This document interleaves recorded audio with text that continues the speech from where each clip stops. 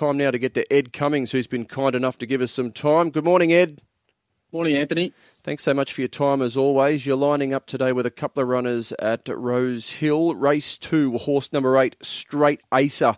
Comes up favourite here. Didn't have the best of luck last time at Randwick, Ed. What was Josh Parr's feedback? Got held up down the home straight. How much do you think that cost him, do you think? I think the barrier is probably what cost him the most, Anthony, and the fact that they seem to only go a reasonably steady gallop. So he reeled off some pretty smart sectionals. We know he's capable of that.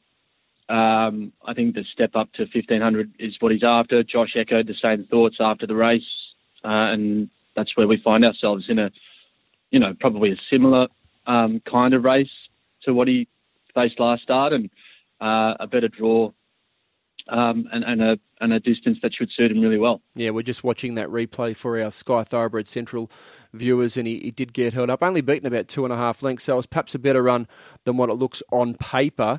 From barrier number 3, would you like to see him a few pairs closer today, Ed?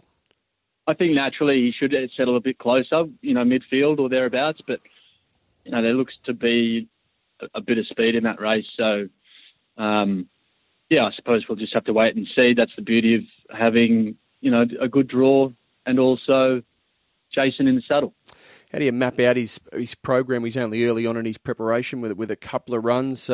Just looking ahead, I noticed there's a race like the Five Diamonds Prelude worth $1 million, 1,500 metres at Randwick. That sort of stands out on the calendar quite noticeably. What have you got in mind for him?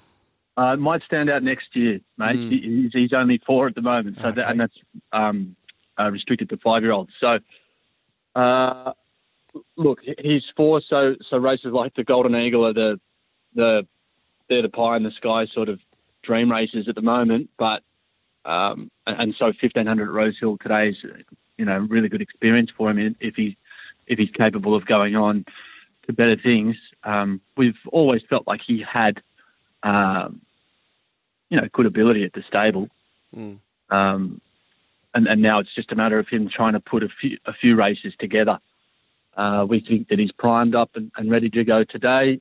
And then, where we get to next start, whether we come back to 14 with a little bit more time between runs or whether we try him at 16 and see how he goes, they're all challenges he's yet to face. But I think he'll handle today quite well and look forward to having the problem of finding the next best race for a next start. Yeah, good problem to have. There's plenty of options, as you quite rightly point out. What about Sunborn, Ed? Race 6, horse number 7 for Karen McAvoy. She's come up about a $15, $16 chance. What have you made of her 2 runs back this prep?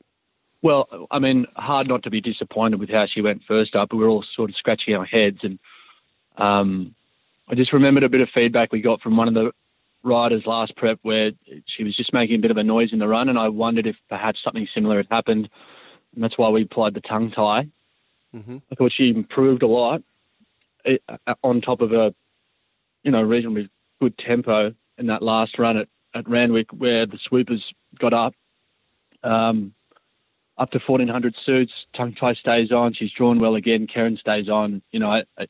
They're all good signs in my book. She can sort of be midfield or even a touch closer if there's a lack of speed, which looks a possibility. And she's definitely a horse that's performed best when, really held up and worked up to hit the line and sprint off the mark. So we get a lot of good conditions there today. 3rd up again, similar to last preparation where she was quite dominant at Canterbury. Once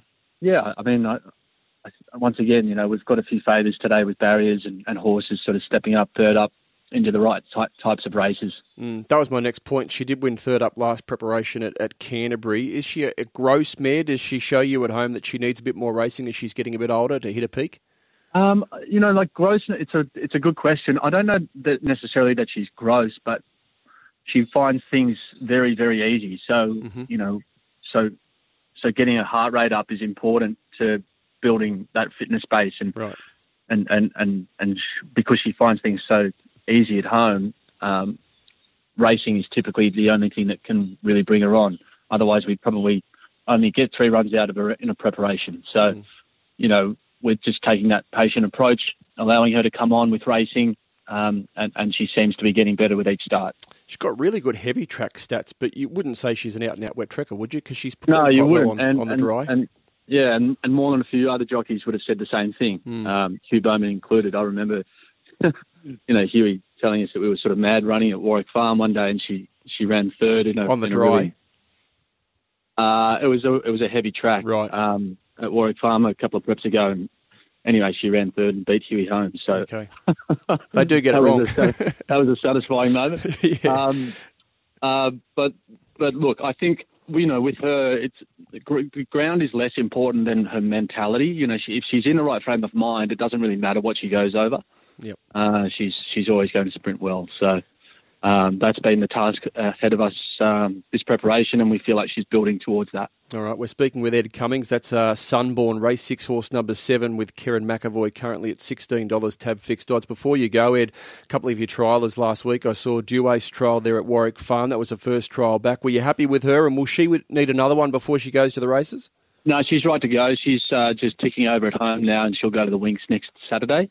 Yep. I was really happy with the trial. Her work in the lead up to the trial was quite good. We weren't out to do anything crazy in the trial, as has been, our process with her for the last few years. But I was really pleased with the way she hit the line and worked through the line. And I think she's shaping up for a good prep. And what about Arts, who trialled last week as well? Will she need another one, or is she ready? She'll definitely need another one. She'll go to Randwick next Tuesday. Yep. And just go over 850 on the course proper. I was really impressed with her trial. I thought she sprinted up really nicely, being back in the field and then having to come wide.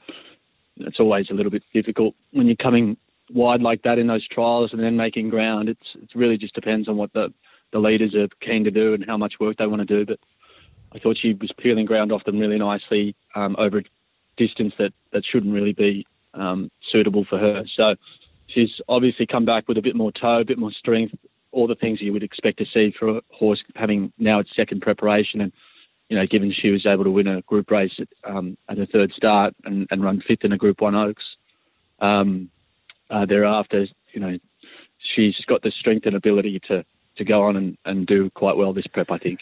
Am I right in saying I couldn't see her nominated for a Caulfield Cup or anything like that? What have you got in mind for her? She's obviously an early 4-year-old who performed quite well as a 3-year-old. What's in mind for her then? Yeah, no, I just had a discussion with the ownership group about the prospect of going to Melbourne, and we all agreed that it was probably unnecessary at this point in her life. Mm-hmm. Once again, she's a 4-year-old, so there are those great initiatives from Racing New South Wales, like the Silver Eagle, the Golden Eagle. Sure. We could just take our time. If she's good enough to win a couple of races in the early part of her preparation, she might be a chance to run in an Epsom. They're all really good opportunities at distances just short of her best. And who knows, they might turn out to be even better suited to her. But the options in Sydney and the prize money, it's sort of hard to justify paying $2,500 at this point in time on a maybe. Fair enough. Good on you, Ed, as always. Thanks so much for your time. Best of luck with those 2 runners today at Rosehill. We'll speak soon. Great. Thanks, Anthony.